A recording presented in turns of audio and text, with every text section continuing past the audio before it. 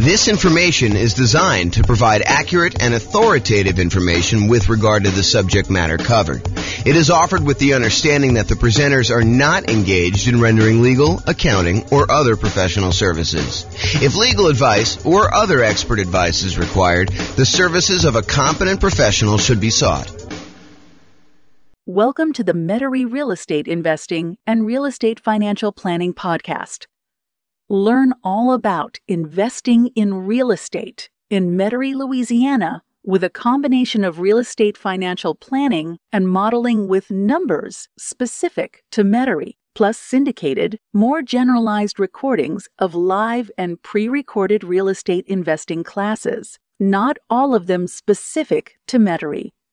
Be sure to stay tuned after the podcast for a message from our sponsors. All right, so rent resiliency and price resiliency for real estate investors. I'm James Orr. So what is resiliency?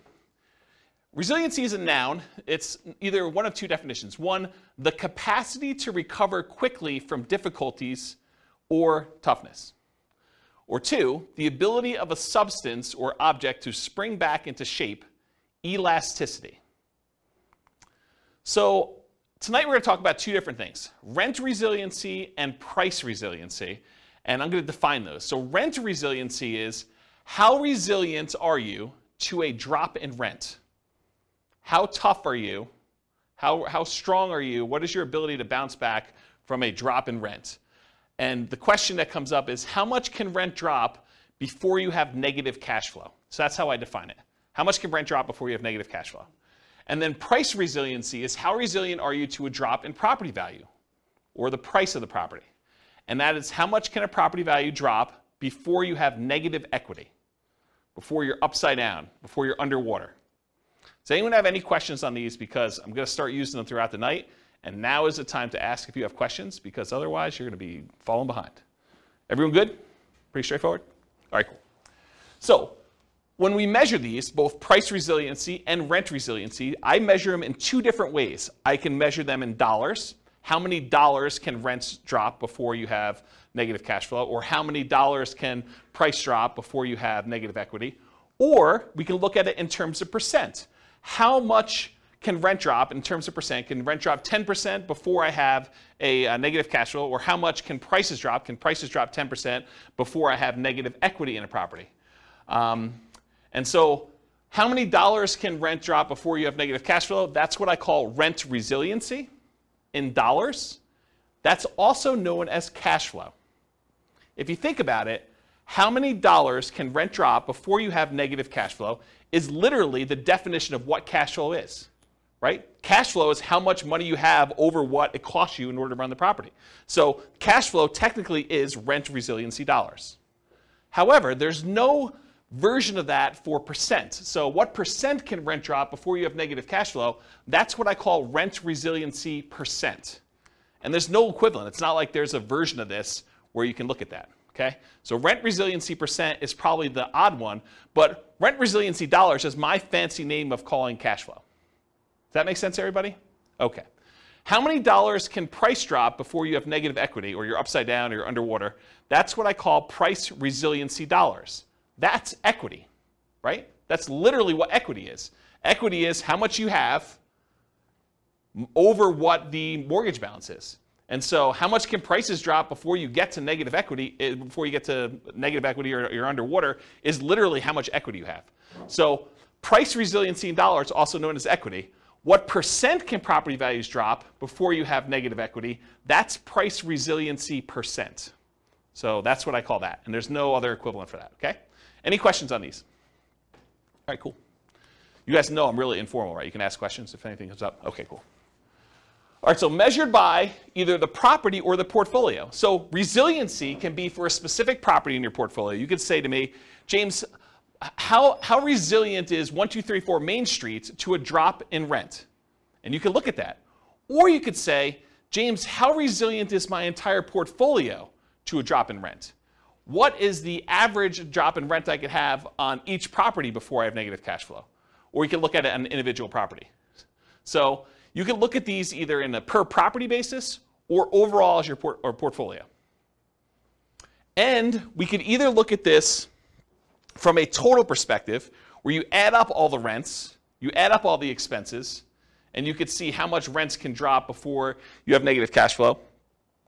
Or you could look at it as, I take all the rents, I divide through by the number of properties I have, I take all of the expenses on the property, I divide through by the number of properties I have, and then you can look at how much it is on a per property basis on average. Does that make sense? Okay. All right, so you could look at this as either a snapshot in time. You could say, right now in my portfolio, how resilient am I to a drop in rent? Or you can say, over a long period of time, over the next 60 years, what does it look like? How resilient am I at each point in time for a drop in rent? So you could look at it either as a snapshot or as the thing over time. And you could say, look, 5 years from now, I plan on paying off a property, or I plan on refinancing a property, or I plan on buying a property, or I plan on selling a property. And you could say 5 years from now, at that snapshot in time, month 60, let's say as an example, what is my rent resiliency, or what is my price resiliency at that point?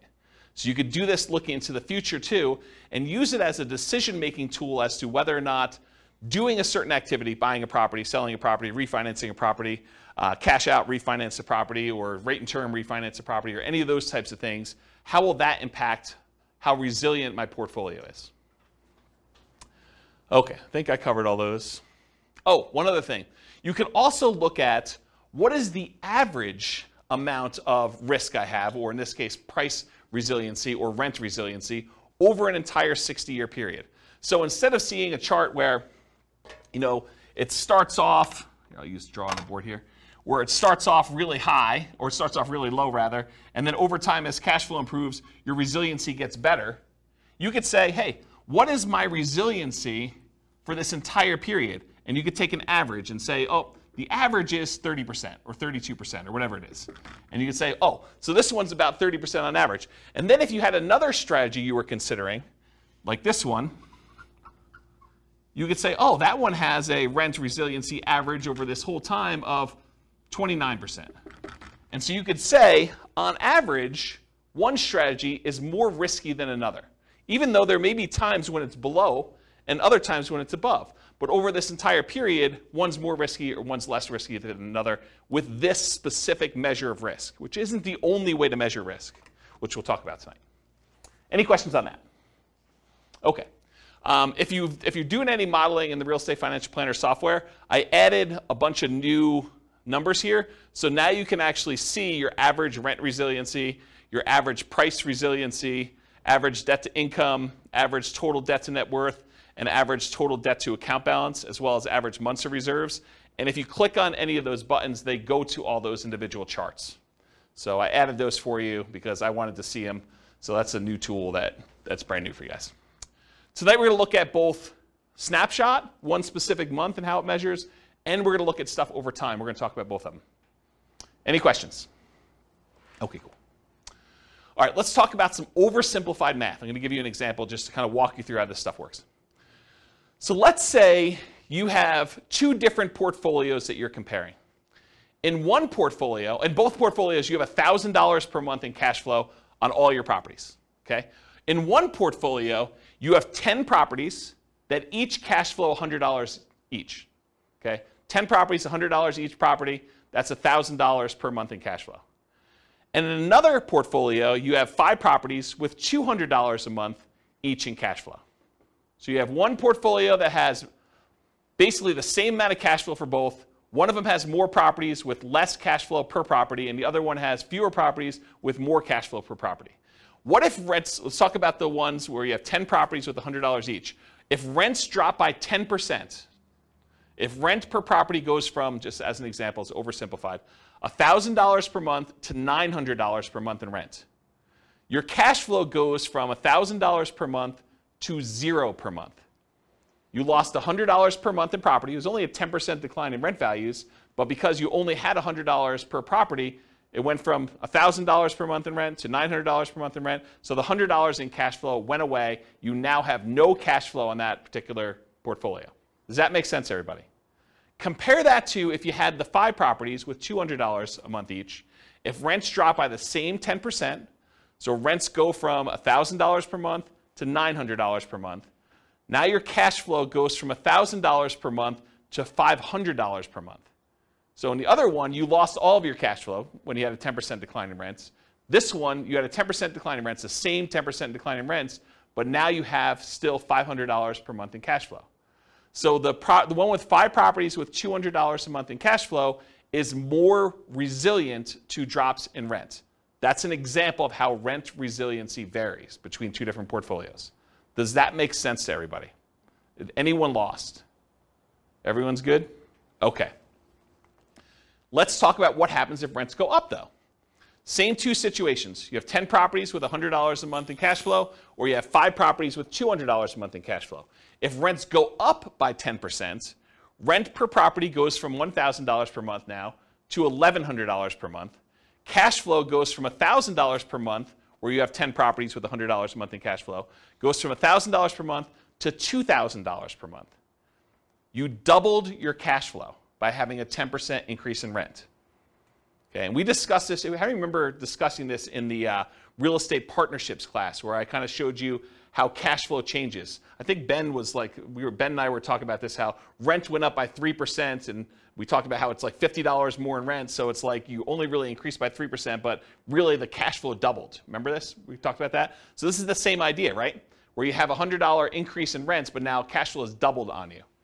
But if you have 5 properties, and they're doing $200 a month in cash flow, if you have rent increased by the same 10%, then the rent per property goes from $1,000 per month to $1,100 per month, just like the other one, except now cash flow goes from $1,000 per month to $1,500 per month.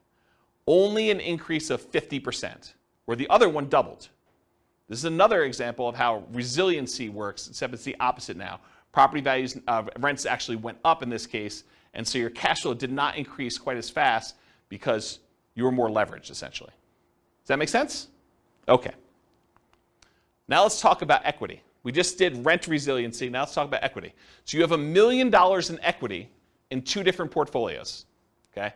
In one portfolio, you have 10 $250,000 properties with $100,000 in equity in each. Okay, that's $1 million in equity. Or you have 4 $250,000 free and clear properties where you don't have any loans on them. That's also $1 million in equity. So you have 2 different examples. One where you have 10 properties with $100,000 each. The other one where you have 4 $250,000 properties where you have $250,000 in equity in each. Okay? If price drops by 10%, in the one where you have 10 properties with $100,000 in equity each, that means if prices drop by 10%, 10% of a $250,000 property is $25,000. So the property value went from $250,000 to $225,000, but you got 10 of them. So now you have $250,000 in lost equity, and your equity decrease over 10 properties. That means your equity went from the $1 million that you had to $750,000. So your equity decreased from $1 million to $750,000. But if you had the other portfolio where you had 4 $250,000 free and clear properties, if the price drops by the same 10% we did before, $250,000 properties now worth $225,000, you had 4 properties at $25,000 decline in value each. That's $100,000 in equity decline total. So now your equity went from $1 million to $900,000. This is an example of how price resiliency works. Okay? You have one portfolio where you have 10 properties, where now you lost $250,000 of $1 million in equity, and you have another one where you have 4 free and clear properties, same decrease, but now you only lost $100,000 instead of $250,000. Does that make sense? Okay, cool. Now what happens if property values went up? Same $1 million in equity to start, same 2 situations. You have 10 $250,000 properties with $100,000 in equity each. If the price goes up by 10%, the $250,000 property is now worth $275,000. So $250,000 increase across all 10 properties in total. So your equity now goes from $1 million to $1.25 million. So you have an increase of 25%. 10% increase in price means your equity increased by 25%, as an example. Okay? Or you have the 4 $250,000 free and clear properties. If the price increases by the same 10%, same $25,000 per property, $100,000 for all 4, just add them up for 4 of them. Now your equity goes from $1 million to $1.1 million, It only increased by 10%. It's unleveraged. Okay? Does that make sense? All right. So really, what we're talking about in a lot of these cases is leverage. The more leverage you have, the less resilient you are. The less leverage you have, the more resilient you are. Does that make sense? We just saw that. The more leveraged you are, the less resilient you were. Right? We saw that with rents. Any questions on this? All right, cool. All right, let's do a thought experiment. Which is riskier?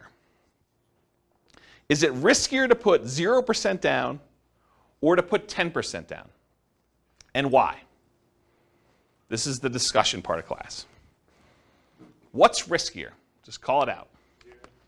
It's riskier to put 0% down. It's less risky to put 0% down. Okay? Why do you think it's less risky to put 0% down? Less skin in the game. Less skin in the game. So if you put no money in the deal, you don't have any money to lose. Interesting perspective, right? I think a lot of people would be surprised to hear that. They'd be like, well, you put more down, maybe you have more cash flow, so it's probably less risky to have 10% down from that argument, right? And if property values went down, having a 10% cushion before you're a negative, that's interesting. But on the flip side, both that and the previous kind of resilient slide on leverage, even though I agree with you, the hard part about me thinking about that is other stocks or real estate, that's true on paper, but only if you sell. So if you've got enough portfolio to withstand the tide, it doesn't matter because you're not going to sell at every level. So what you just went to is this idea of paper losses. If property prices go down but you don't sell, you don't really have a loss until you sell. You don't have a realized loss until you sell. And so you're arguing it doesn't really matter, right? You don't have a loss in either case unless you have to sell the property. Okay, so that makes it sort of even on those. What else? Which one's more risky? Which one's less risky? What do you think? I think it depends. It depends on what? On your cash position. On your cash position, okay? So if you have a lot of cash, then which one's less risky? Then I'd probably go 0% down because your ROI would be higher. Okay, so you might have an infinite return on investment. Right. In theory, at least. I mean, really, you should be calculating your return, including how much you need to keep in reserves. I mean, we kind of teach that in deal analysis class. But ignoring that for a second, if you have a 0% invested in the deal and you make money on that, then you have an infinite return, right? Yeah. So you would think that it's less risky for you to have 0% down in that case. Yeah, if you can support the rents. Yeah. So you're assuming you're having to pay for negative cash flow. Well, there's that risk. There is a risk, right? So is it more risky to put 0% down or 10% down? What do you think? It's a personal decision. I think It's a personal decision, yeah? it depends on what you have in reserves. I really think. Are you paying? Are you deferring your down payment? But you have that down payment. You can put that money someplace else, invest it differently, while someone else maybe pays your down payment or not. I mean, yeah. Yeah. So I wonder if you're getting to this idea that if you put 0% down, you probably have more in reserves because you didn't have to put money down. I wonder if you're getting to that. Well, here are my thoughts on it. If you do 0% down, you have nothing in the deal, you have nothing to lose. So there's an argument to be made that if you put nothing into the deal, you have nothing to lose. It's arguably less risky in that way. However, your credit is at risk. If something happens and you have to sell and you have to give the property up for foreclosure, or you have to sell at a loss and you don't have money to make up the difference and you have to do a short sale or something like that, your credit's at risk. And maybe even more so if you put 0% down than if you put 10% down. Because the chance of you being underwater with 0% down is probably greater, right? You know, property values go down 5%. If you had put 10% down, you probably wouldn't be as likely to be underwater, although you have some sales costs and stuff in there, which we're going to ignore for a second. But if you do the 0% down, you're probably still underwater even with a 5% decrease in price, okay? What about prices rising? So you tend to have appreciation. You tend to pay off some debt on the property. You tend to have tax benefits, and you tend to have cash flow. So you might have this infinite return on investment with 0% down. It's not really a measure of risk, though. It's just kind of like a better return. You're still getting these benefits, but you had nothing in the deal, though. You know, you're benefiting from having prices go up, at least in theory, paying off some of the debt as long as you're making your mortgage payment, getting tax benefits as long as you're able to depreciate the property, and then getting cash flow on the property if there is any. Maybe there's negative cash flow. But you would have an infinite return on your investment, ignoring, of course, that you should have your return calculated on your reserves as well. And here's, I think it's what Rachel was saying, you have more reserves if you didn't have to put as much down. If you only had to put 0% down, maybe you have more in reserves. And having more in reserves probably makes that less risky. So I don't know. It's kind of an interesting thought. What about the other side? 10% down. Well, property values go down 10%. You could lose 100% of your money. You know, as sort of what Austin suggested before, you don't have a loss until you actually have to sell. You have this sort of paper loss. And the longer you hold that property, in the overwhelming majority of the cases, real estate tends to be pretty forgiving over time. Even if property values go down the next 5 years, you push it out 30 years, property values are probably going to be up from there, right? Your credit is still at risk, so you still have that risk. Maybe it's a little bit less at risk because you still have that cushion. Of course, prices do rise. In a lot of cases, you still pay off debt to have tax benefits and cash flow, but you're maybe more likely to have a little bit of positive cash flow in that case. And maybe that makes it a little less risky.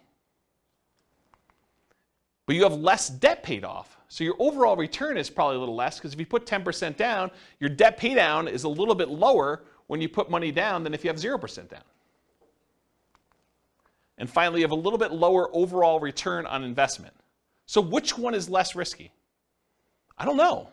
I think part of it's how you measure it and your situation. And you have less reserves, which we talked about. Any questions on this? It's kind of an interesting thought experiment, right? Like, which one's less risky? I think part of that, for us analyzing too, is your own incomes. How quickly can you save to get 10 or 20% down in your market? Because if you're spending 6 months doing that, it might not be a big deal. If it takes you 2 to 4 years, you're going backwards fast. So Austin's almost suggesting that how long it would take you to save up that 10% might be another factor in which one's riskier. If you can quickly save up that 10%, it's probably less risky for you, I think is what he's suggesting. If it take you a really long time, that's probably a bigger risk. Your ability to replenish losses you have, I think is another way you're thinking about that. That's interesting, yeah. Any questions on this? Good little thought experiment. Okay. Measuring risk in real estate investments, which is largely what we're getting at, right? Aren't we sort of getting at this kind of rent resiliency and price resiliency? Aren't we sort of talking about a way to measure risk? So what are the different ways we can measure risk in real estate investments? Well, number one is probably one of the most common ways because your lender typically uses it to determine how risky you are for being able to qualify for a loan. It's called debt to income. Debt to income measures how much debt you have compared to how much income you're making, including rental properties. It's often used by lenders to qualify you for loans. So if you ever heard, DTI, what's your ratio for DTI or how much debt to income do you have? It's what lenders use to determine how risky you are to loan money to. So it is definitely a way to measure risk when you're investing in real estate. Probably one of the most common ones. Another one though, and also used by lender, is your debt service coverage ratio, often abbreviated DSCR. That measures how much income you have from your property compared to your expenses on the property. It's a ratio of your income on the properties to your expenses.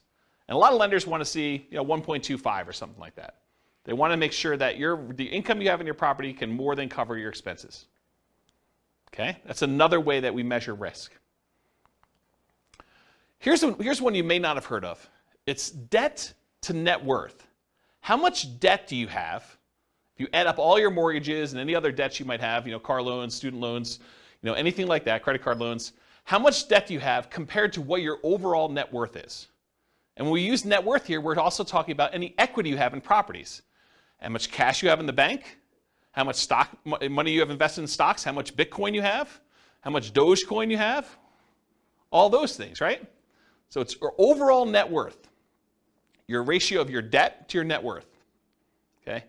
But if you think about it, debt to net worth, certain types of net worth are more liquid than others. It's hard to get at equity. What's up? I thought your net worth already It does. So I'm confused by It does, but your ratio, But your ratio, I mean. the ratio of how much debt you still have to your net worth is a measure of how risky it is. But your net worth, in this case, you've subtracted your debt off. Yes. Okay, got it. Yes. That's a great question. Rachel asked, so your net worth typically has all of your assets minus what all of your debts are on your assets. And so you find out what your overall, your like net is after all of your debts on your property. And yes, when we do this calculation, we're saying how much debt you have now divided by what your net worth is. Got it.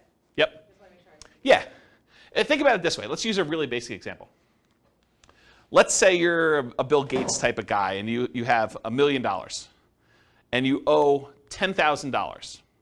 So now you have $10,000 in debt over $1 million net worth. That's a relatively low debt to net worth. But let's say, as another example, you're an investor in this room and you owe $3 million on all of your mortgages, but you have $1 million in net worth.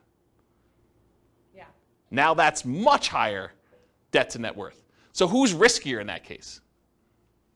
Right? I think the person who has $3 million in debt and only $1 million in net worth, as an extreme example. Yeah. Okay? So I was getting to this point though. So when you think about your net worth, what does your net worth consist of? It consists of equity in your properties, your account balances, any type of investments you have, any cash you have, things like that. But some of that is not easily accessible. And if poop really hit the fan, you might not be able to quickly get at equity in your properties, especially if property values are declining and you're really trying to like pull money out for some reason to save yourself from some type of decline or something like that. It may be really hard to get at your equity.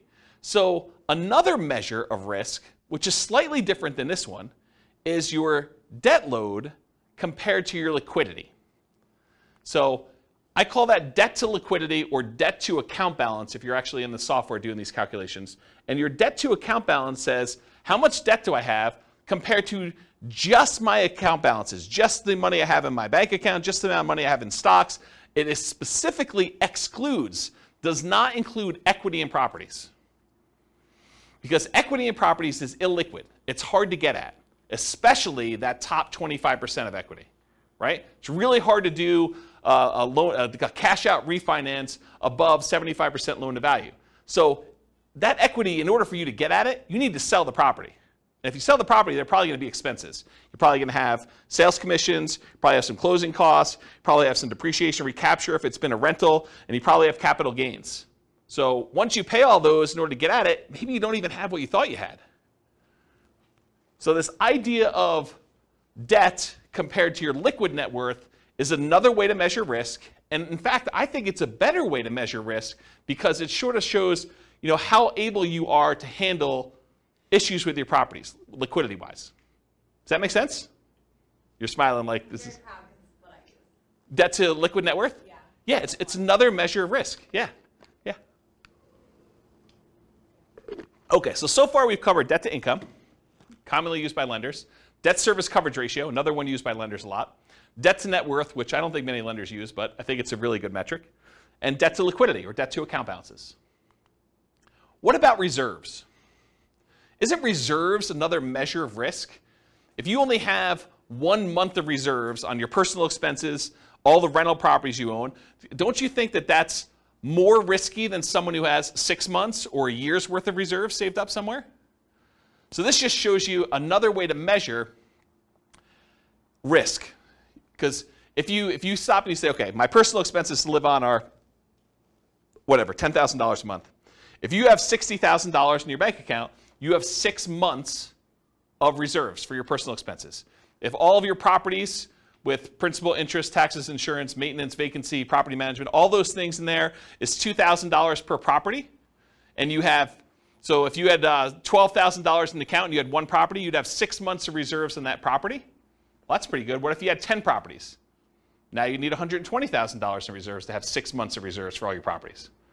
Plus the extra $60,000 for your own personal living expenses. Now you need $180,000 of reserves in order to have 6 months of reserves. Okay? So that's another way to measure risk, is how many months of reserves you have. And then in addition to these, there are 2 other ones we're covering tonight. Rent resiliency, which is how much your rent can drop before you have negative cash flow, and price resiliency, which is how much your price of your properties can drop before you have negative equity. So these, I think, are my first pass attempt at what the different ways of measuring risk in real estate investments are. And there's probably, I was talking to Nick before class, Nick and Austin, I was telling them, there's probably at least a whole class on just this slide, like going into details about what these are, how you measure them. And there's some really interesting relationships, which I'm probably not going to get into much tonight, but like having a whole bunch of reserves can make up for being weak in another area. If you have really low rent resiliency, maybe I do cover this in another slide, but if you have really low rent resiliency, where if rents decline by the smallest amount, you're going to have negative cash flow, but you tell me you have 10 years worth of reserves, I'm less concerned, right? If you tell me, look, I got 15% rent resiliency, but I only have 1 month of reserves, I'm nervous for you because these interact. Does this make sense? Okay. All right, so how much riskier is it? Rent resiliency and price resiliency give you one way to measure how much riskier it is when comparing two different strategies. So these can be talking about completely different strategies. For example, I'm going to Nomad versus I'm going to do non-owner occupant 25% down investments, or I'm going to do Nomad versus short-term rentals, or I'm going to do house hacking versus fix and flips, or whatever your strategy is, although fix and flips really wouldn't have rent resiliency. But you could use them to measure two different strategies completely, or you can use it to measure what is riskier. Should I put 10% down? Should I put 20% down? Should I put 25% down? And earlier we were talking, Ben, about this idea of nomading and how much you put down. If you think about this is sort of what we're talking about. If you put less down when you're nomading, it's just a really simple version of this conversation that we should have in detail. But if you put, lower down, like 5% down, and you have a much poorer, much more riskier rent resiliency, where you're likely to have negative cash flow or really low resiliency in case rents change, but you have now an extra 15% of the down payment in reserves, well, those sort of like counteract. And would I rather see you have negative $50 a month in cash flow, but have $45,000 more in reserves? Yes, I would. Versus you saying, I'm going to put $45,000 more in a property and now I'm going to have $100 a month in cash flow? I don't know. I mean, I'd almost rather see you have $45,000 in reserves, right? It's a kind of an interesting way to think about it. And you got to run your own numbers to see what it plays out for you, but that's like one of the discussions I think we should have about this idea of put more down and have positive cash flow, put less down but have a much bigger pile of reserves. So we have to think about that. Okay, so you could be analyzing, you can use this to measure risk when you're looking at totally different strategies or different amounts of leverage. Should I put 20% down? Should I put 25% down? Should I put 50% down? Should I buy these properties free and clear? Other measures of risk may mitigate the severity or the consequences from the risk associated with another measure. This is what we talked about before about having risky rent resiliency, where it's really low, and if you have a drop in rents, you're going to have negative cash flow. But being risky there can often be mitigated by having really robust reserves. So if you're really sensitive to drops in rent where you're going to have negative cash flow, but you tell me you've got $1 million in reserves, I probably don't care, right? Unless you're talking about really big numbers for the negative cash flow. But if you tell me you have very little reserves and you're close, or you tell me, or I'd rather see you say, I got a decent rent resiliency and mediocre to good sort of reserves. Sort of like this balance between them, okay? So for example, let's look at them for Nomad with 5% down versus 20% investor loans. You're not moving in with the 20% down for someone who has $1 million to start with. So we're going to start with an example here. Someone's got $1 million to start with, and they're going to either do Nomad or they're going to say, I'm not moving into a property. Sequentially, I'm just going to go buy one property to live in, and then I'm going to buy 20% down rentals. Let's take a look at how these compare. And I do have the 20% down investor buy a single owner-occupant property to start with to kind of make it fair, okay? So let's take a look at what this looks like. Let's start with price resiliency. Okay. I'm going to take my time to go through these charts. So this is a chart showing total price resiliency in dollars. So how much dollar-wise do prices need to decline before I have negative equity? The red line is showing you 20% down non-owner occupant. And remember, price resiliency in dollar is essentially equity. So really, this is a chart of how much equity they have in all their properties. Right? That's what I'm showing you.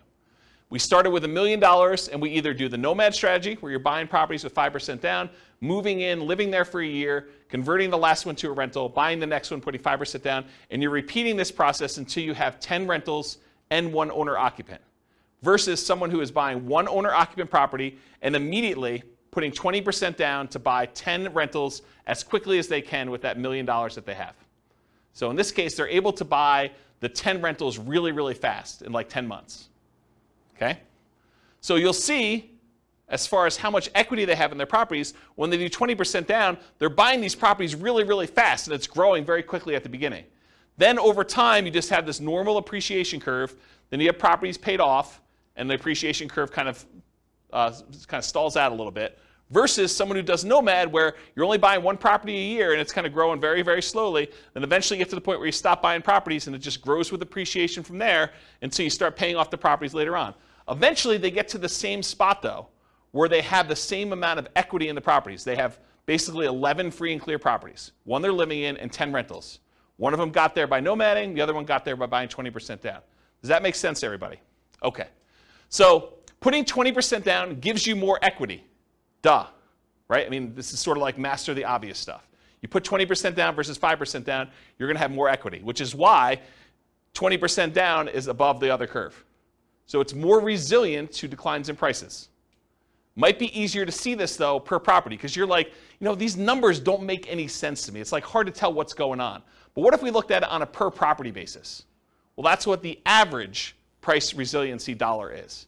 We now look at the amount of price resiliency we have per property. And so this gives you an idea of how much equity you have on the average property that you have there. Same idea, though. 20% down, non-owner occupant, is kind of more than what you do with 5% down. Interesting thing, though, with nomad, you live in the property for a year.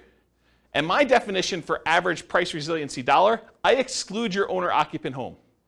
I basically only look at it for investment properties. There's a weird exception when we look at all individual properties, but for the most part, I'm ignoring this one. So you'll notice nomad is 0 until basically month 13, when we convert that to a rental. And so then it pops up, and you have a certain amount of dollars, 5% plus whatever appreciation was on that particular property. And then each one that you buy, it kind of increases until you get to the time where you're stopping buying, and then it just kind of continues up per property. And this gives you a feeling for how much it is. But it's still hard to gauge because this is future dollars, right? You have equity growing, but your property values are also growing too. So it's hard to tell like what's happening because these numbers don't make a lot of sense to us when we think about future dollars. Like, what does having $500,000 per property in equity mean, about 20 years in the future? It's hard to fathom. It's hard to really relate to that, okay?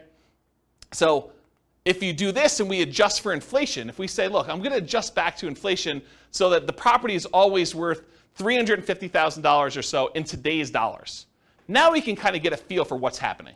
This is showing you average price resiliency dollar, but now it's adjusted so that these numbers make sense to us because we're talking about adjusting back into today's dollars. So, this has, when the nomad kind of pops up there, we have, I don't know, whatever that is, about $40,000 or so, maybe a little bit more, and each one you buy kind of increases until you get to the point where after you're stopping buying around year 10 or so, you got about $100,000 on average across all the properties that you bought over time for all the nomad ones. But the ones where you put 20% down, it's probably $180,000 on average. Okay? So you can just kind of see how this works. And eventually you get to the point where you have 100% of equity. So the property values are worth about $350,000. You have about $350,000 worth of price resiliency. The property value can drop the full value of the property before you have negative equity because you don't have a loan. Does that make sense? And these are slower to get there because you delayed buying properties. It takes you longer to get to the point where, on average, all of your properties are paid off because they staggered a year out. And these were only staggered by like 9 months or 10 months in order to get all 10 bought. Does that make sense, everybody? Okay. So these are in inflation-adjusted dollars. Helps you think about how much property values might need to go down with the properties. You understand it now, not what it will be worth in the future. You may also see that we're only measuring rentals. That's why Nomad's at 0. Any questions on this one? But that only assumes, well, that also doesn't take into account how much out of pocket you had to put down to get to the same result. 100%. We are not including how much you had to put down in order to get to how much equity you have. You're right. Because rent resiliency, or price resiliency in this case, doesn't include the amount you put in. It's really just how much can prices drop before I have negative equity. I'm assuming that's, for the math that was used, it was the same interest rate for both? No, they don't use the same interest rate, because when you put 5% down on an owner-occupant loan, it's probably a little bit better than you putting 20% down on a non-owner-occupant loan. So I use different interest rates. I actually looked them up. Yeah, so this is interesting, because we're going to have a slide later on where I show you which one gets to financial independence faster, and it surprises a lot of people. Because you'd think, I don't know, 20% down, it should get there faster or whatever. I mean, you're going to look at it, you're going to see. Yeah. All right, any other questions on this? I think I'm about to switch gears.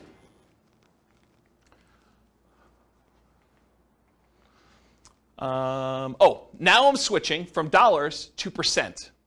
So what percent can prices drop before I have negative equity? And you can see when you put 20% down on the first property, you basically have 20% that can decline before you have negative equity. When you have the nomad property, until it becomes a rental, it's 0. But then as soon as you do this, it's probably closer to like this 8% range. Why is it 8% after a year? Because you put 5% down, and I assume property values are appreciating at 3. So now property values can go down by like 8% on this first one before you have it. And each time you buy a new property, it sort of increases to get to this point. So you can see how resilient you are to declines in value, percentage-wise. No longer talk about dollars, because in a lot of ways, don't we want to know percent? Don't we think in terms of percent? We don't often think, look, we're buying properties. What if they go down $72,000? Well, $72,000 of what? If we're talking about $1 million property, that's very different than if we're talking about a $300,000 property. So really, don't we want to think in terms of what percentage decline we had on the property value? So I think percent makes a lot more sense. So you can see here, though, and then eventually you get to the point where you can have 100% decline in value when your property is free and clear, and you don't have any negative equity. And the nomad one takes longer to do. The total and the average look almost identical. The charts look almost the same. Or, this is all the properties combined. We could look at each individual property if we wanted to, right? And that would look like a rainbow. So each one of these then becomes its own property. And you can see this is someone nomading. Each year they buy a new property, and then the rent, or this is the price resiliency. The price resiliency kind of goes up over time as they appreciate and as you pay down a loan a little bit. Okay? Any questions? Is this helpful? All right. Let's switch over now to talk about rent resiliency. So total rent resiliency in dollars. Remember, rent resiliency dollar is what? It's cash flow. So this is really another chart saying this is how much total cash flow you have on all your rental properties. Now, it's still the same scenarios. We started with $1 million, and we either do nomad or one owner occupant, then 20% down payment, non-owner occupant investment property loans. We're putting 20% down, gives you more cash flow. That makes sense, right? You put 20% down the property, you'd expect probably a little bit better cash flow. Although the interest rate's better on 5% down nomad. Also, the 20% down payment properties are paid off faster. Why? Why are the 20% down payment properties paid off faster? But they're all 30-year loans. We purchased them earlier. Yes. So they're all 30-year loans, so the loan always pays off in 30 years. Just when you started the loans matters. So when we actually bought the properties, we all buy an owner-occupant property month 1, no matter what. But then the one that's buying rentals also buys a second 20% down property in month 1, and then they buy another one in month 2, month 3, month 4, month 5, until they get 10. So 10 months in, they now have 11 properties. But the nomad buys a property with 5% down. They have to live there for a year. Then they convert it to a rental, and they buy the replacement property. So it takes them until month 13 to own 2. So you can see the red line is the 20% down non-owner occupant. This is when all the loans got paid off. And your cash flow went way up. Right? Your rent resiliency went way up because now you don't have loans anymore. But these ones, they take a long time, and they're staggered a year apart. So it takes a long time for them to get to the point where they're all paid off. But once they get paid off, they're basically the same. right? Because you basically have the same number of rental properties. There's some funky stuff going on here. With the 20% down non-owner occupant loan, you have a little bit of negative cash flow right at the beginning. But Nomad's even worse. Nomad starts at 0, and then by month 13, you have a little bit negative cash flow, and it's worse as you buy more, so it kind of stays there for a little bit. Okay? So, yeah, let's go to the next slide. So now this was just regular dollars, so it's kind of hard to tell like what's happening. You're like, okay, what does it mean to have $50,000 worth of cash flow in year 30? I don't know. So let's take a look at it now if we adjust back to today's dollars. You can see a little bit more about what's happening here, but really you could see what the total cash flow is as if it was cash flow in today's dollars, sort of adjusted back for inflation. And you can see eventually they get to the point where it's just under $20,000, like $19,000 probably or so, in cash flow per month on all 10 rentals, net. So this inflation adjusted dollars. It helps you think about how much total rents on all properties might need to go down with the property as you understand it now, not what rents will be worth in the future. Okay? Now this is average per property. So before we were talking about the total amount on all 10 rentals. Now we're saying how resilient are we on an individual property? It shows you, about here in year 10 or so, you're probably about, $500 or $600 per property in positive cash flow on the 20% down, somewhere in that ballpark. And you can kind of get a gauge for that. And then here, later on, you can see kind of what it is per property. So, this is in inflated dollars, but it's probably like $6,000 or so when the properties are all paid off. Okay? Or we could adjust for inflation, and we could see the numbers now. Each property's got about, $1,800 or so per month in cash flow net after everything's paid off.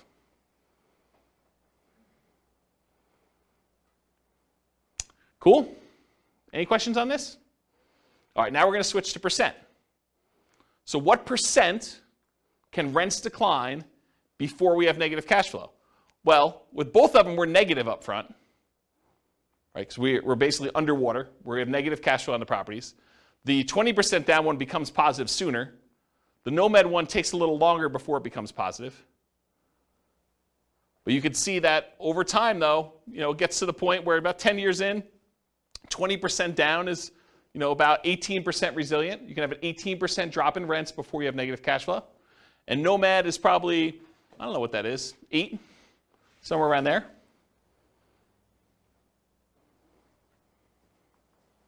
And then this is if you looked at Nomad for the individual properties. You can look at each one individually. Okay? All right. So now I'm going to show you, same situation, $1 million. Should you put 5% down as a Nomad? Should you put 20% down non-owner occupant like we just talked about? Should you put 25% down? Or should you put 100% down and buy the properties free and clear? I had 50%, but I didn't include it because it didn't really show anything more. Okay, but I did have it, in case you're wondering. All right, so let's talk about this idea. What's the chance you might see prices or rents go down 1%? What's the chance that home prices can go down 1%? Or rents can go down 1%? Pretty good, right? Like the chances of seeing rents decline by 1% on any given property or property prices to go down by 1% in any given year is pretty high. Wouldn't you agree with that? What are the chances that they could go down 10%?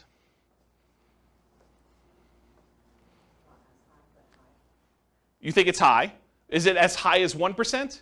Yeah, it's much more likely for you to be able to see property prices or rents go down 1% than it would be for them to go down 10%. What about the chances it could go down 25%?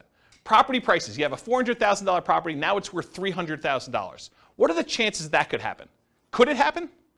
Yeah, it could happen. Is it more likely that something like that would happen, or is it more likely you'll see a 1% decline?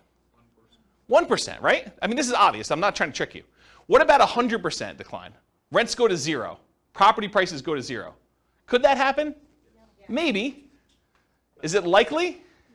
Probably not. So would you agree that we're much more likely to see a 1% decline than a 50% decline? Not a trick question. Seems really obvious, right? Therefore, having a rent resiliency of 20%, where rents can decline by 20% before you have negative cash flow, is much less risky than having a rent resiliency of 10%, where rents can go down by 10% before we have negative cash flow, because we're much less likely to see a 20% drop than a 10% drop in rents. Because the chance of it going down 20% is much more unlikely than having a 20% rent resiliency, it's probably not 2 times better. It's probably more than 2 times better. Does that make sense? There's a point where, look, you really want to have a 1% rent resiliency or better. You really want to have a 2% one. But once you get up to like 30%, how much better is 35 than 30? Right? I don't know if it's like a lot, because the chance of it getting to 30% decline is much lower. Like the small numbers, it's much more important. It's important to get to a certain number, whatever it is, 5%, 10%, whatever you think is reasonable for perhaps a price decline or a rent decline. But once you get up much, much higher, the difference between those higher numbers, because it's not likely to get there, it's not as big of a deal. Was that a Rubicon then? No, I don't think of this as Rubicons. Rubicons are sort of like things you cross over, you get to where you never go back from. Acquiring your first rental property, or getting to the point where you have $100 a month coming in cash flow, or the point where you have your mortgage paid for by your rental properties. Yeah, things like that. Those are what I think considered Rubicons. Yeah. Yeah, question? So in your rent investor history, what percentage have you seen rents go down? That's a really good question. I don't remember, but I do remember seeing rents decline in 2008, 2009, when you had a whole bunch of people that couldn't or were unable or unwilling to sell their properties at a loss. They either couldn't sell their properties or they were unwilling to sell it at a loss, and they decided to become unwanted landlords, reluctant landlords, where they're renting their property out. And then you have a surplus of rentals on the market and not as much demand. And so when you have a lot of demand and a lot of inventory, people drop rents in order to get their properties rented, and so you have declines in rents. And I think that happens, it's sort of market dependent, but our local market, Fort Collins specifically, was much more resilient to rent declines than other markets in other parts of the country. So I think part of it is market dependent, and I probably could look at some charts to try to get a feel for that. There probably is some data that I'll try to find, and we can look that up. But I don't think it's unreasonable to be prepared for a 10% decline. Especially, I think about it this way too. Over the last X years, we've seen a massive run up in prices, a massive run up in rates, in rental rates, rents. Do you think it's unreasonable to give some of that back? When you think of it that way, right? It was only 2 years ago that rents were, what is $2,000 a month. Now they're $25,000. Do you think it's unreasonable to go from $25,000 to $23,000? And you're still $300 more than you were, a couple of years ago? I don't think that's unreasonable. And so part of it is, what's that? Depends on what you bought the house for. Well, but is it unreasonable to think that it could go back there? Right. It's sort of proximity bias, right? Some type of recency bias, I think is what it's called. I think partly, I get what you're saying logically, but with that being said, I think part of that's also interest rates and new bond Yes. costs, because if that trails up, so right now your PITI, you're looking more towards $3K that every renter is going to have to hit if they're going to go towards a new house, then rates have to go up because they're going to trail that. They're not going to go to, I'm not going to rent it for $2,300, but I know you're going to buy it for $3,000. Yeah, so what Austin is saying is I think he's sort of pegging rents have to be related in some form or another to what your equivalent mortgage payment will be. And that has not always been true. We've seen transitions in markets where at one point they were parity. It was $2,000 to buy the property with a reasonable down payment compared to about $2,000 a month in rent. And we saw some type of parity with that. But then over time, markets changed where the price to buy a house went up a lot and rents did not creep up quite as fast as those things. And so that can change in a marketplace over time. It's not universally true that always rents are there. Now, what's an interesting kind of way to think about this is you could force that to be true by doing like a rent-to-own or lease option where you tell people, look, the mortgage payment if you go buy this property is $3,000 a month, to use your example, but rents would normally be $2,200. But I'm going to charge you $3,000 a month because if you can't afford a $3,000 a month payment, you can't buy this house. You're never going to be able to actually buy it from me. And if you can't do that, then why am I putting you in here? And so you can almost make a justification for rents that look like mortgage payments when you're selling on the lease option. Does that make sense? So, yeah, that's an interesting point, though. Okay. Any other questions? I think there's some other stuff on another slide, but I think we're done with this one. We good? Cool. So evaluating risk continuing. So what's the chance price or rent will go down on a single property? You know, you have a rogue property in a part of town that goes bad, or, you know, it's not as hot anymore. So what are the chances that it could go down on a single property? Pretty good, right? I think you can see that happening. What's the chance it would be two properties in the same market? Well, probably not as high as a single property, but probably greater than some other things that could happen. What about on 10 properties in the same market? Well, if the whole market goes bad, I think that could totally happen, right? What about two properties in different markets? What's the chance of that happening? I think it could happen, but it's a different probability than having all of your eggs in one basket in one market, or on one street, or in one neighborhood. Right? There's a couple of people in the room that I'm looking at, okay? I mean, I'm not saying it's bad. I'm just saying that there's an increased probability. So I think you need to account for that when you think about your rent resiliency and your price resiliency, that, you know, you've increased your risk by doing that. What about 10 properties in 10 different markets? Right? A little bit less probability, but it can still happen. So diversification in some form or another, whether that's geographic, investing in different markets, property type, you know, buying some duplexes, buying some apartments, buying some single-family homes, you know, buying some condos, buying some townhomes, you know, all those different types of properties that you can do, or price points, you know, buying some entry-level rental properties versus buying some luxury properties, buying some mid-range sort of properties, or the strategy you're using. I'm doing short-term rentals, I'm doing house hacking, I'm doing you know, fix and flip, or all these different examples. So there's some diversification you can do across all those different things. Excuse me, geographic, property type, price point, strategy. There's more resilience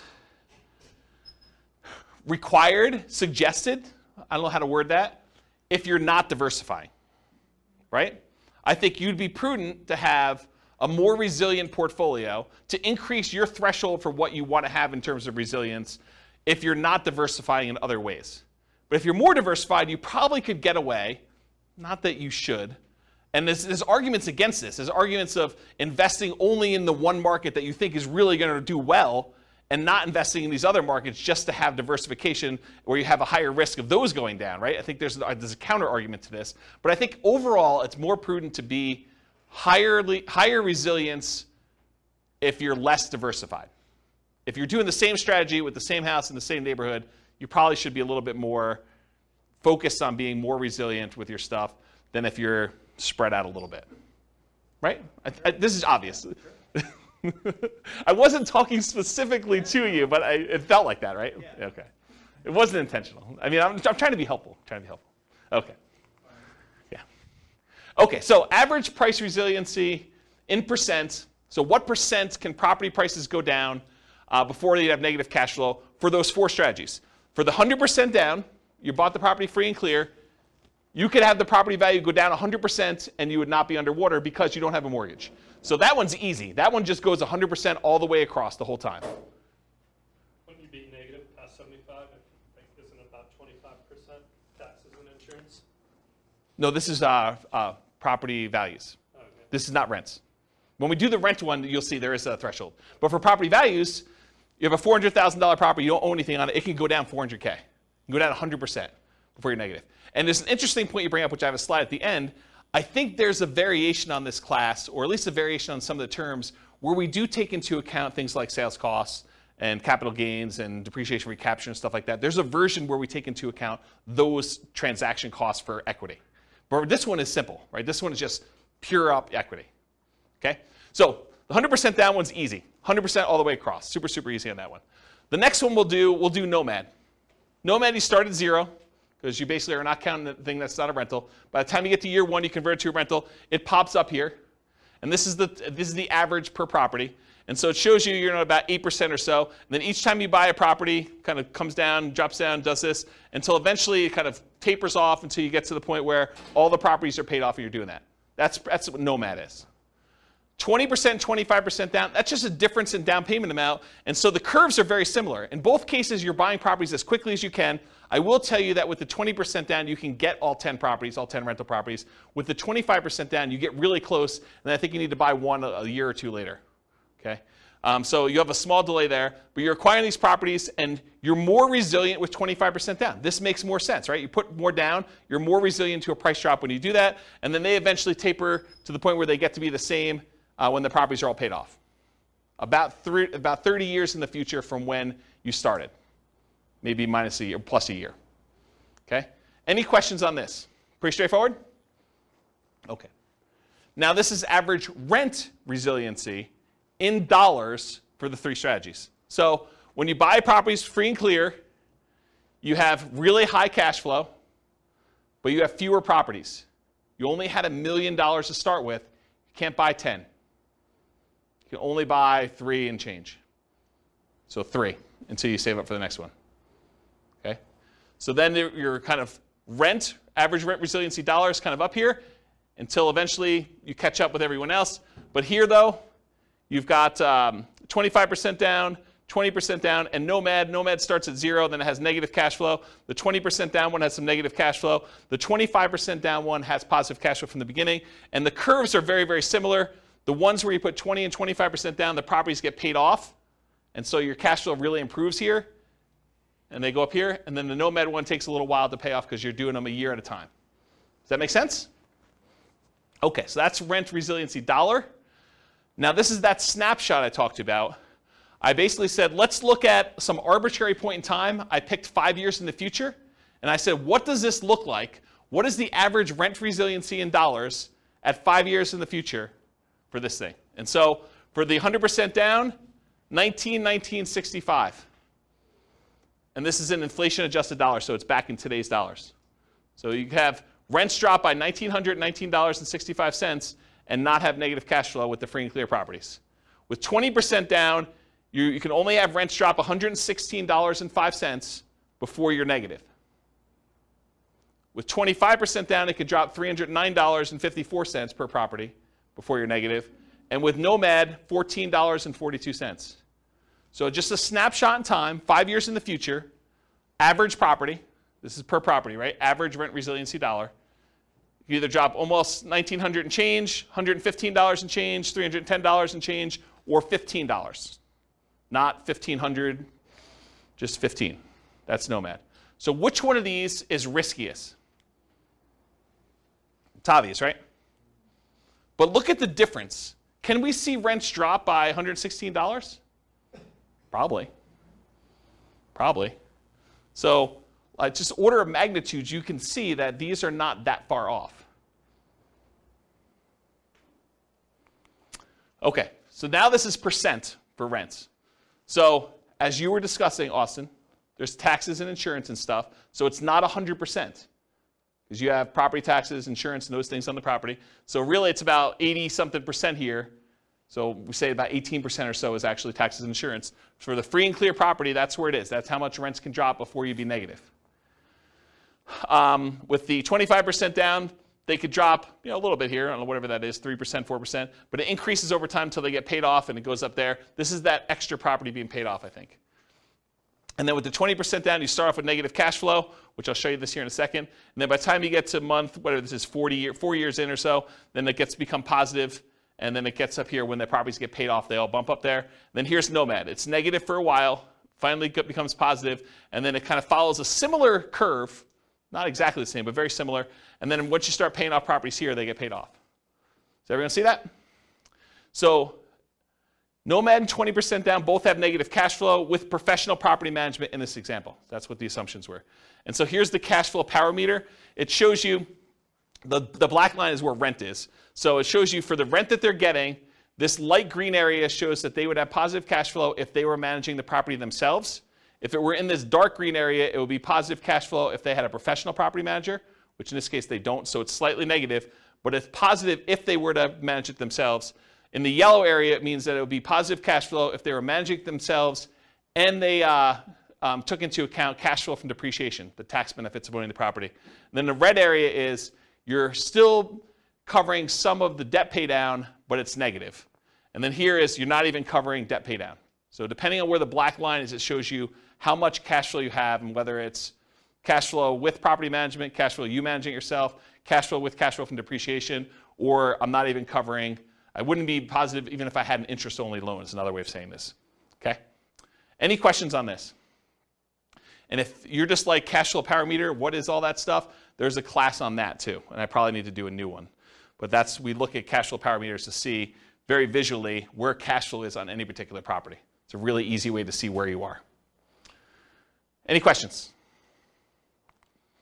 All right, so now this is the same chart we had before, except we're doing percentages. So this is year 5, month 60. Rents can drop 83% if you have a free and clear before you have negative cash flow. Rents could drop 5% with 20% down. Can rents drop 5%? Absolutely. That's like a realistic number for you see rents decline, right? 5% decrease in rents. For the 25% down, they can drop 13.47. I don't know. That'd be a harder one to do. I mean, it definitely could happen, but it's harder than 5%, right? Wouldn't you agree? And the Nomad one, 0.63. So what's the chance that rents could decline 0.63%? Really high. What's the chance rents could decline 5%? I'd say reasonably high. What's the chance that they can decline 13.47? Moderate. I mean, it's not unheard of, but it's not high, right? Probably not high. And what's the chance it could decline 83.12%? Pretty low. Pretty low. If you can get a feel for how resilient this strategy is here. And this is probably different strategy. This is just different down payment amounts to give you a feel. Okay? Any questions on this? Cool. It's often counterintuitive. Just because a real estate investing strategy is more or less leveraged or more or less risky doesn't always mean it will perform better or worse than another strategy toward achieving financial independence specifically. So just because, hey, this is more risky, it's got to get me to financial independence faster? Not true. I'll show you that in a second. For example, putting 100% down to buy up to 10 rentals might seem like the least risky strategy from a number of risk measures, right? I mean, put 100% down. And putting 5% down to Nomad might, at first blush, seem the most risky. That doesn't tell you which one achieves financial independence first or which one will ultimately give you the highest standard of living, which we'll talk about. And this is a case for doing Monte Carlo or alternative universe modeling, where we actually see how risky is this? Like, what happens if rents don't go up always? Because when you do Nomad and you have like prices always going up and rents going always up, Nomad looks amazing, right? You start having some years where prices don't go up or rents sort of go down some years or something like that. It still looks amazing, but there's years where it's not always pretty, right? You're actually still have negative cash flow for longer and it takes you longer to save up and sometimes you have to stay in properties longer. So there's stuff that happens. Okay? All right. So this is the numbers for those. So the Nomad one, you're financially independent. If you start with $1 million and you're trying to buy 10 Nomad properties, actually it's 11 because you live in the last one. It takes you 8.5 years to be financially independent where I think you're making $10,000 a month in income. So 8.58 years in order to make $10,000 a month in passive income. If you put 25% down, 7.58 years. So that's faster to put 25% down. Put 20% down, 9.58 years. It is slower for you to put 20% down than it is for you to do Nomad. It is slower for you to put 20% down than it is for you to do Nomad to achieve financial independence. And then it takes you 4.08 years in order to be financially independent, buying the properties free and clear. Starting with $1 million, you buy a lot fewer properties. So the most risky, arguably, Nomad, 8.58 years. The least risky, arguably, 100% down, free and clear properties, 4.08.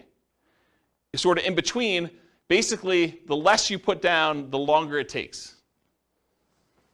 Okay? Except for Nomad. Kind of odd. So you're saying I just need to inherit it?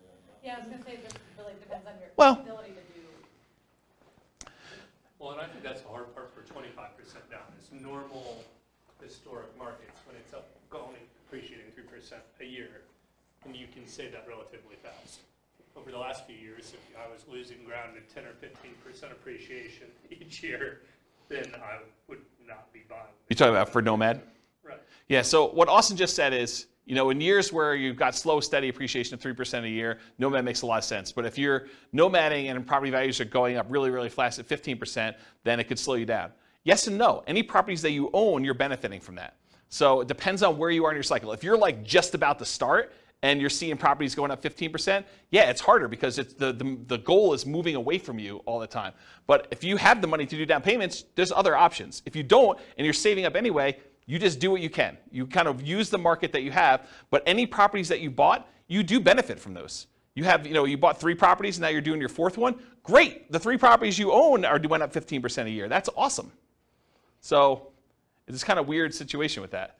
And I think Nick in the back said something like, yeah, now I just got to inherit $1 million. And this was sort of like a setup as an example to show you how rent resiliency impacts different choices if you're starting in one particular position. I've got a couple other examples from the previous classes we did where I show you how those look at for price resiliency and rent resiliency and what they would look like. So you'll see those, which those ones, they were basically right out of college earning whatever it was, $70,000 a year or something between the two of them, right? So you'll see what those look like. Okay, any questions? All right, cool. So this is their standard of living. It shows them what percentage of that $10,000 a month goal they're earning, adjusted for inflation. And so you can see they all achieve it pretty low here. But look what's interesting about this is Nomad eventually, it doesn't happen at the beginning, but Nomad eventually has the highest standard of living. They're earning the most amount of money later on. And part of that is them paying off properties. This is when they pay off their owner-occupant property. These over here paid off their owner-occupant properties here. Basically month 360s. They all bought it at the beginning. Okay? So the one where you did 100% down, you don't have the 10 properties right away. It takes you a while to acquire them, and so it takes a long time to do that. The ones where you're doing 25% down, those are very similar curves. Okay? So you have the highest standard of living with Nomad too, which also is probably counterintuitive to a lot of folks. Okay? This is just how when you buy the properties, in case somebody wanted to ask me about it. The Nomad one, you bought one in year 1, you waited a year, you bought another one, waited a year, bought another one, bought another one, bought another one, until eventually you get 11 properties. 1 you live in and 10 rentals. For the 100% down, you could buy 3 up front. It takes you a little while to save up for 100% down in the next one. Then you go up to 4, 5, 6, 7, 8, 9. It takes you a long time to buy the 11th property, one that you're living in. And the one you're living in is 5% down. And then 20% and 25% down. The 20% one, you're able to buy all 11 right away within the first year. The other one, it takes you a little while to save up for that last 25% down payment. Because $1 million does not quite get you enough to do 25% down with the property I picked. Okay? All right. I'm going to run through these pretty quick. So for those that came to the previous classes or on the podcast, buy and hold real estate investing strategy, this will look really familiar to you, but this is sort of another perspective on that class. Because in that class, the only thing we covered was when they achieve financial independence. We didn't talk about anything else because I didn't have time. So we basically went over all this, all the different strategies in buy and hold, which I'm not going to go into detail, and we looked at how fast they achieve financial independence. Now I'm going to show you another view into what's going on and show you what their price resiliency looks like. And so these are all the different strategies combined. I'm not going to break them out and kind of go into detail, just to give you a view of approximately where these are, right? So prices can decline by the time they start acquiring properties in this 20% range to maybe 40, maybe 50% range. And then finally, when you stop acquiring properties, it just increases over time. So that's how they tend to trend for buy and hold. And this is for what percentage prices can decline before they'd have negative equity. Okay? And then these are all the different rent resiliencies, curves for all the different ones. Again, I'm not going to go into any individual one, but you could see they're in this sort of like 0 to 20% for a lot of this time, maybe a little bit higher depending on whether they have a lot of extra cash flow like short-term rentals or something like that, because that's really what this is measuring. And then it kind of goes up over time where they all get paid off. Okay? And then I picked an arbitrary time frame just to compare them. This is year 20, month 240, just to see what happens. And I wanted to show you 15% down payments are still relatively risky even 20 years in. Only a 6.3% rent resiliency or 1.92% rent resiliency, depending on which one of the two 15% down payment options you chose. All the other ones, though, I think are pretty reasonable, right? I mean, we talked about, do you think rents are able to go down 22%? What about 11%? I mean, that can happen, but it's not crazy close, right? You know, you start getting at 1.92, that's pretty close before you have negative cash flow. So these are the 15% down options, and then these are all the other buy and hold ones, depending on which one you're looking at. Does that make sense? Just so you can see visually like approximately where they are in relative sizes. Okay? Any questions? Cool. All right, let's do the same thing for that Nomad real estate investing strategy class. Again, in that class, we went over all the different time it took them to be financially independent. We didn't go into any other detail. We didn't talk about net worth. We didn't talk about any risk. We didn't talk about, cash flow or debt service coverage ratio or debt to income or anything else. So really, we just covered that. Now, this is if you do price resiliency. The blue one that's really weird is the lease option one where you're buying properties, then you have to stop buying until you can afford the next one and they get cashed out. So there's some weird stuff going on with the blue one, just ignore that one. But the rest of them sort of trend in this, I don't know, once you get up to steady state 25 to 50%, and then of course as they get paid off, they increase from there. So you can see relative price resiliency in that, what I would consider to be a reasonable range. There's nothing kind of abnormal there. And then here's rent resiliency. Again, the blue one is that lease option one, which is kind of wacky. But then here, it builds up. Nomad kind of builds up over time as you acquire properties and you hold them longer, and you add another property, and eventually you get good cash flow. But it takes some time to get there, and kind of cash flow increases here until the properties start getting paid off. That's what they look like for rent resiliency percent. Any questions? And for comparison, this is year 20. Do you have a question, Austin? Yeah. For the short-term rental. Yep. For 5% down, I'm assuming that was done year 2 or yes. starting year 2 then? Yes. You start your short-term rental year 2. And then, do you remember what kind of cash flow or additional rent you were projecting for that? Yeah, it's in that presentation, but I don't remember. It wasn't crazy though. I remember at the time thinking it was a pretty reasonable bump. I bumped up expenses on it and I bumped up income on it. So that the net income was higher, but it wasn't like 2x or anything like that. It wasn't that extreme. It wasn't even close to 2x. It was a reasonable bump. And you could change those assumptions, right? You can go copy the scenario to your account and just change the model. Yep.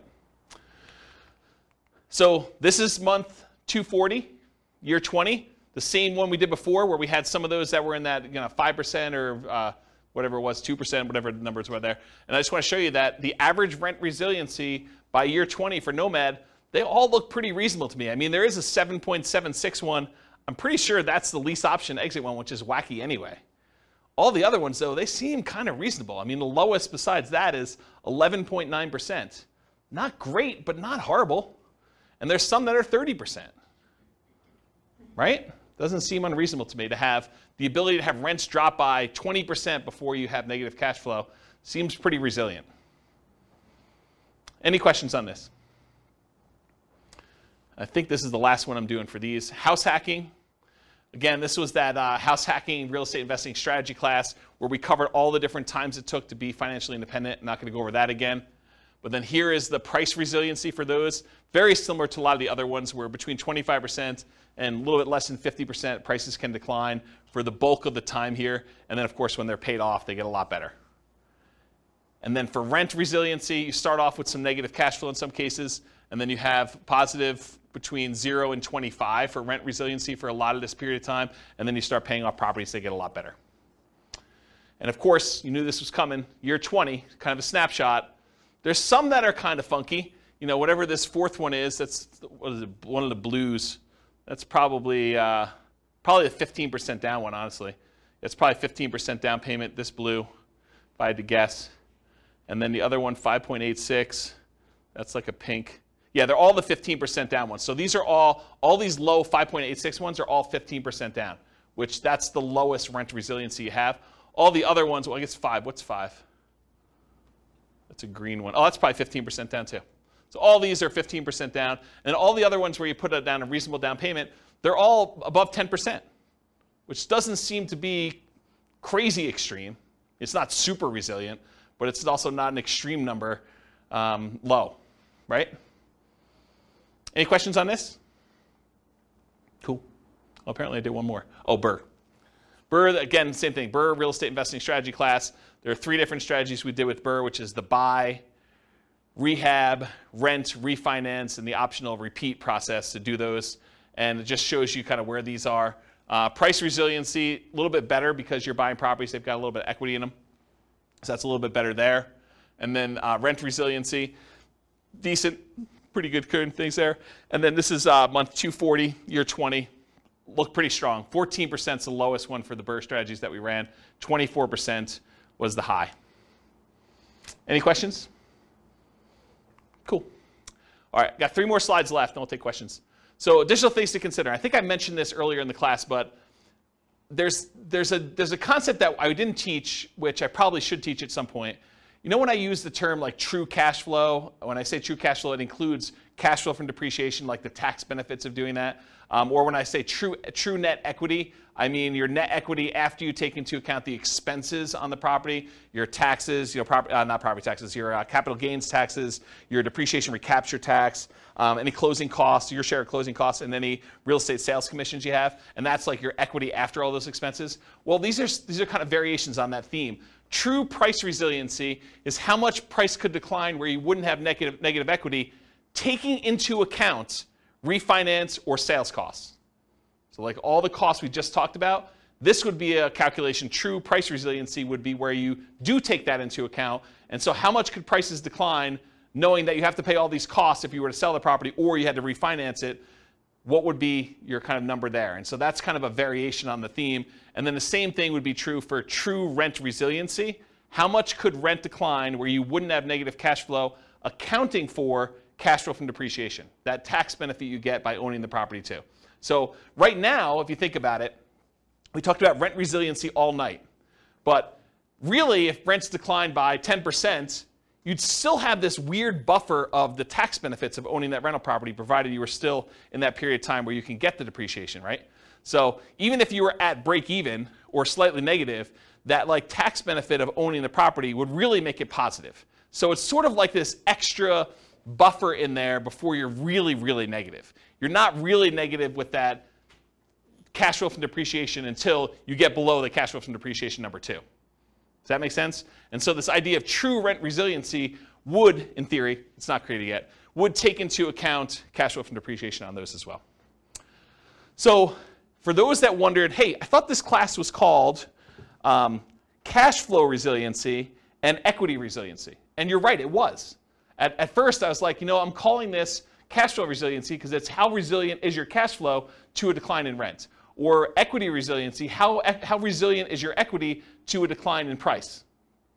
And the more I thought about it, the more I thought, if I named it those, which I think makes sense, but if I named it those, I would avoid these extra ones that I plan on doing.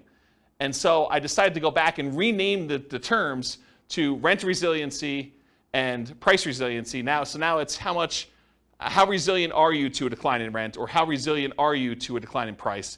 Because I wanted to add things like vacancy resiliency. How resilient are you to an increase in vacancy? Or property insurance resiliency. How resilient are you in your cash flow to an increase in property insurance? Or property taxes resiliency. How resilient are you in cash flow to an increase in property taxes? Or maintenance resiliency. How resilient are you to an increase in maintenance or CapEx as examples? So, for example, with maintenance, you could say, how much maintenance go up before you have negative cash flow? That would be maintenance resiliency. So that's why it got renamed. Does that make sense why it got renamed now? Okay. All right. Would you guys like to see my personal portfolio, rent resiliency and price resiliency, to kind of get a feel for what is somebody who has an established portfolio and might actually, think that they know what they're doing, do that, okay? So here's my own personal portfolio.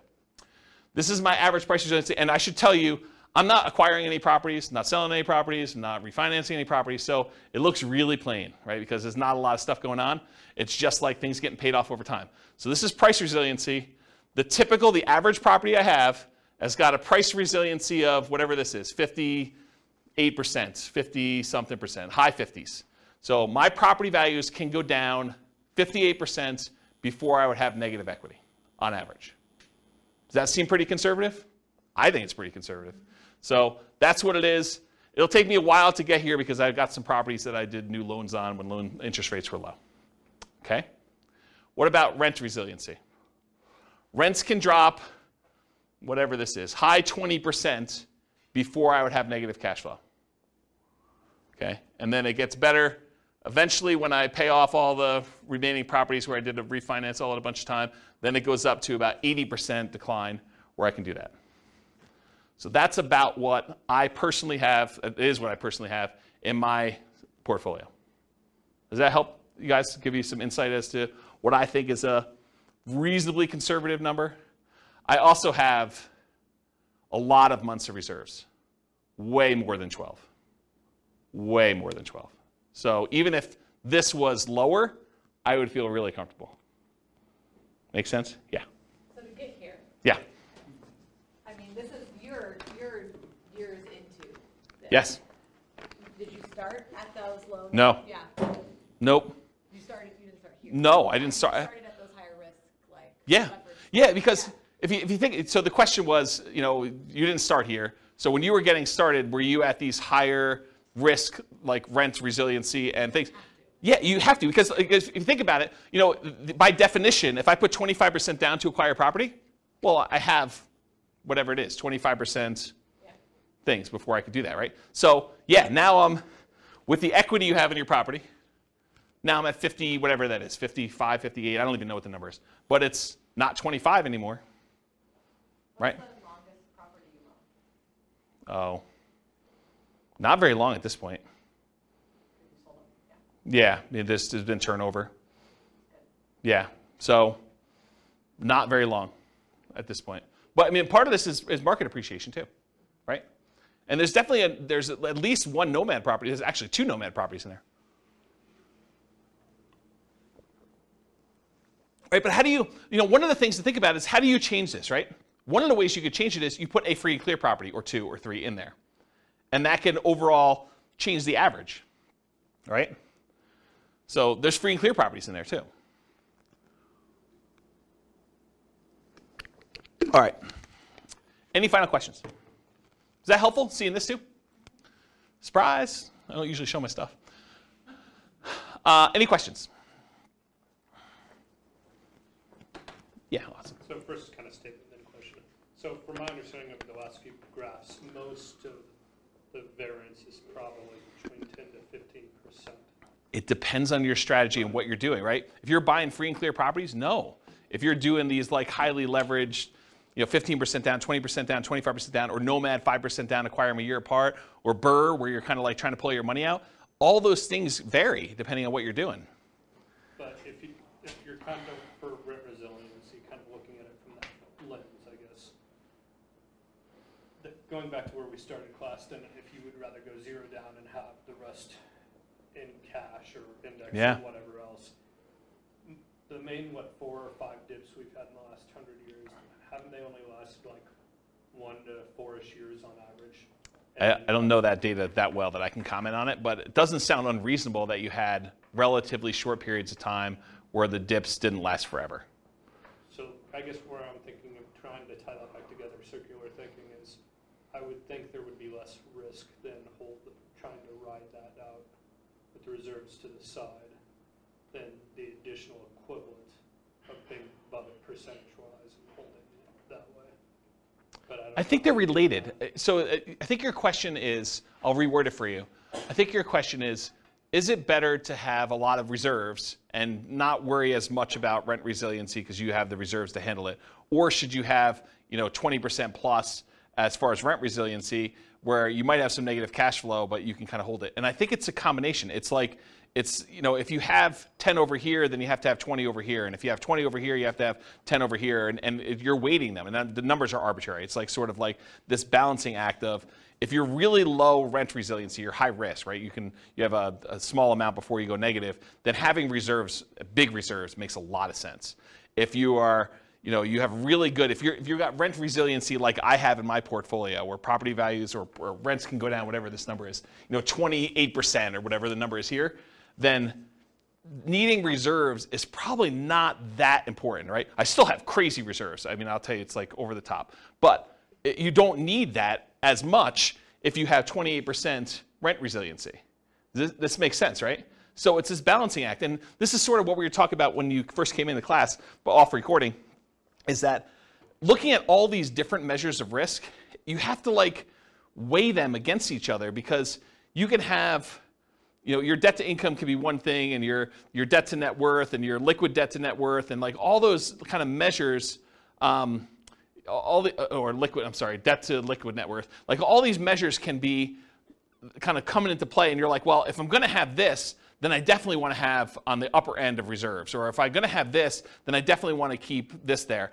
There's probably a whole class I should do on reserves that will cover a lot of this, right? It'll like pull from all these different classes with the rent resiliency and the kind of measures of other risk and things of that nature, and show you how I think reserves should change based on that. I think there's like a minimum, and then I think you probably should have more. Just as one example, if you're going to have negative cash flow when you're buying a nomad property, I think it's prudent to take whatever the negative cash flow is, set that aside as part of your reserves, and X number of months of reserves, right? I think you already know that you're going to have this amount of negative cash flow, so that should be part of your reserve calculation to begin with, plus then 6 months or 12 months or whatever you're doing for that. Like, that's the way that I would think about it. And so there's a whole bunch of things like that that I probably need to teach in a reserves class, and which I'll put on my list. I'm sure that'll come up in a question for how I'm going to choose the classes in the future. So, does that answer your question? Okay. Any other questions?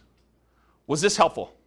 The kind of like rent resiliency, price resiliency. I know like there's some parts in there where it may get a little bit slow because I'm showing you a lot of charts and they're really similar, but I do also think that seeing a bunch of different examples gives you a feel that you can't get. It's almost like you have to work through the math problems in your book, and it's boring and not fun, but then you get a much better feel for like what the range of how they work are. So sorry, but I think it was helpful. So cool. Thank you all for coming. I will see you all soon. Bye-bye for now.